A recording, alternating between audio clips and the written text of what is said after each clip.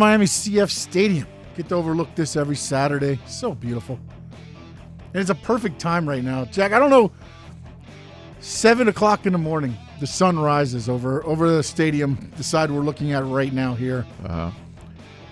And usually, Monday through Friday, I'm back there on the board, and you cannot see a thing.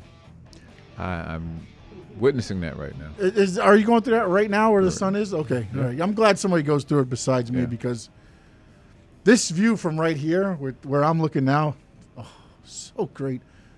When the sun's hitting you and you can't see anything, even including the buttons you're supposed to be pressing right now, it becomes an issue. It really does. And speaking of issues, Vince McMahon, he's got one. I wanted to start it last segment as USA execs are not happy with the ratings they're pulling in right now. And right now they're averaging, actually they went up this past week to approximately 1.7. They were at about a 1.5 the week before, which is the lowest in 27 years. And yes, my voice cracked. 27 years of being on TV. Their lowest ratings on Monday night, 1.5. So Vince McMahon says, hey, you know what I'm going to do? I'm going to go in that closet. I'm going to dust off old Reliable. And I'm going to march out the legends. That's right. Hold down the chairs. The legends return January 4th. The first Monday night of the new year. The list I've kind of read off earlier. You got Hogan, Flair, The Big Show, Carlito, Mark Henry, Kurt Angle, Booker T, put The Big Show again, Melina, Mickey James, Boogeyman, Jimmy Hart, Alicia Fox, Candice Michelle, Jeff Jarrett, You said Ivory. Tatanka at one point. Tatanka, yeah. Tatanka? Yeah. Michael P.S. Hayes, Jacqueline, Sergeant Slaughter, Beth Phoenix, Tori Wilson. And, of course, Jeff Jarrett will be on, but he was on the pregame show of the last pay-per-view, so I figured they were doing something with him again. But the last time, and I was like, wait a minute, how much of a difference do the legends? The Raw Reunion show was July 22nd, okay? They did a 3.09 on viewership that day. They've almost dropped in half in 5 months. Actually, in exactly 5 months. 7/22, they were at 3.09 million viewers. 12/22, exactly 5 months later, you're at 1.7, coming off a week where you had your lowest ratings in 27 years. But I thought back on this, and I when I was growing up, I used to love wrestling. But back then, there was territories. Okay, I'm going to show my age. There was territories. Florida Championship Wrestling was the territory I followed. Love me some Florida Championship Wrestling. Dusty Rhodes was there all the time once I got in watching it. And what they would do to boost ratings every once in a while was they brought down this little blonde guy who held the NWA heavyweight title, or at the time Harley Race sometimes too. They would bring him in, and he would fight some guys on TV, Barry Windham, Scott McGee, some of those guys. And then they'd hit the loop. Miami Beach Convention Center, Sunrise Musical Theater, Dusty Rhodes versus Ric Flair. Places were sold out when those things happened.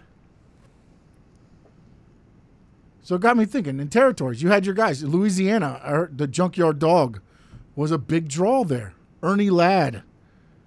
You had territories, Bruiser Brody. You always had these guys that you brought in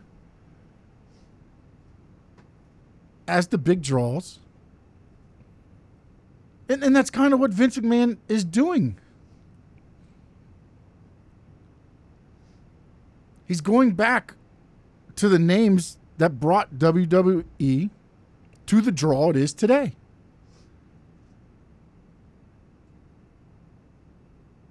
But in doing that, it only boosts ratings for the one show. Unless you're going to make this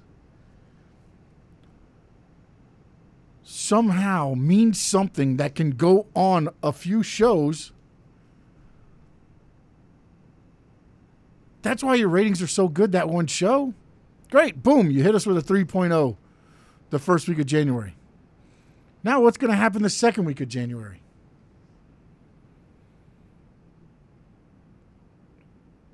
This is where Vince McMahon and, to me, the creative process, whoever that is or whatever that is now, has got to figure out a way to make this first show on January 4th, this Legends Night, transcend into more than just one night. Whether, again, think about this. When you first WrestleMania, actually not this one, it was the last one with Kurt Angle. When Kurt Angle came back. Then the next night on Raw, what happened? Named commissioner. It caught fire for a little bit. You got to catch that fire in a bottle, and you got to keep it there if you want these ratings to go up.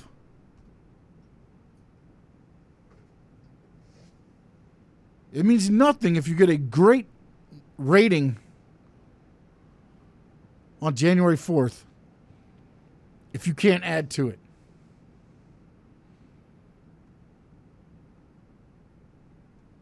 And I believe, if I'm not mistaken, this might be Hogan's first time on TV in a while.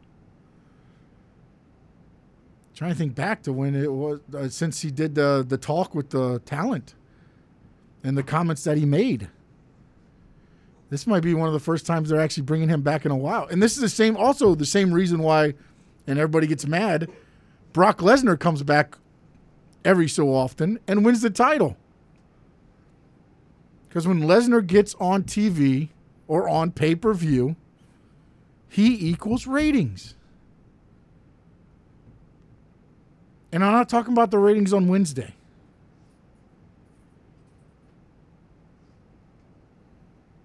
Although All Elite Wrestling, they did beat NXT and they pushed their time back 2 hours. Just saying. When you have people, for the third time today, invested in your product, doesn't matter what time you're showing the show. They're still going to tune in. Yeah, you're going to have your outliers that don't tune in.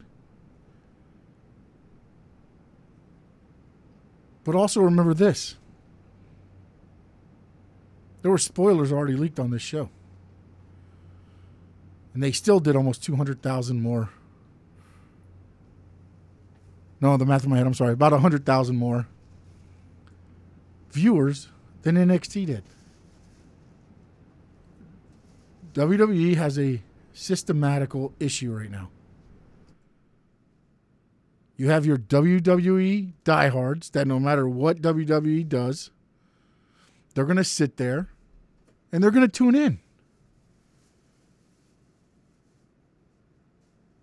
And then you have AEW working hard, developing storylines, developing talent, developing characters,